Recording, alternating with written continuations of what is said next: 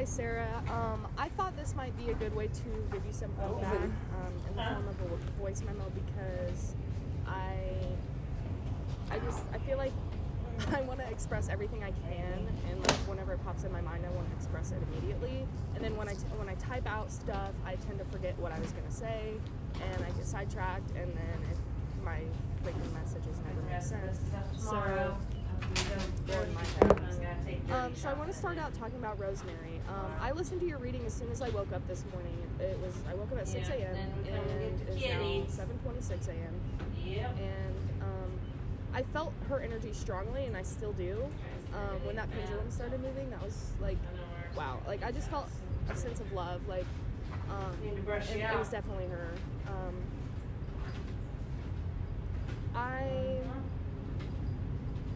You really did get it like spot on about the feeling of shame, because I felt that as well when she was talking to her. I definitely felt that, and she is very, very similar to my mom. So I feel like my mom would be hesitant to talk about that as well. Actually, my mom is hesitant to talk about it. My mom needs to express her feelings more whenever it comes to her mother's death, but you know, she bottles it all up, and then she ends up, you know, every once in a while she ends up breaking down about her death. Daisy, she's the worst. Daisy hates it. But Lydia's not so bad, and you know, Patches, I absolutely feel that sense of like how she missed out on a lot of things in my childhood and my sister's shit childhood.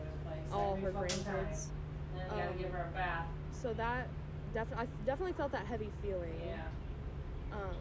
You guys don't have and that far to go. with Steve, I definitely, and I'm just saying it as it comes. I'm not really going in order, but I'm trying to discuss it as I remember seeing it, you know, as the parts went on. So like Rosemary, and then I just thought of Steve, which he absolutely would say I would kick his ass. Like to Xander, he would definitely say that.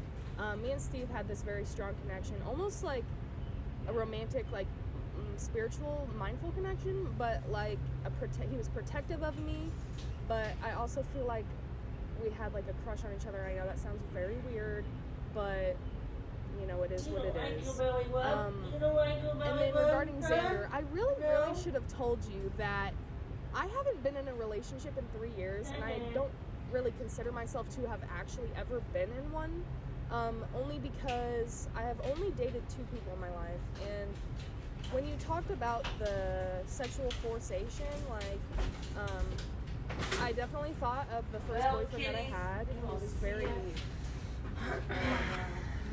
controlling in that aspect, and I was way too young to have been going through that.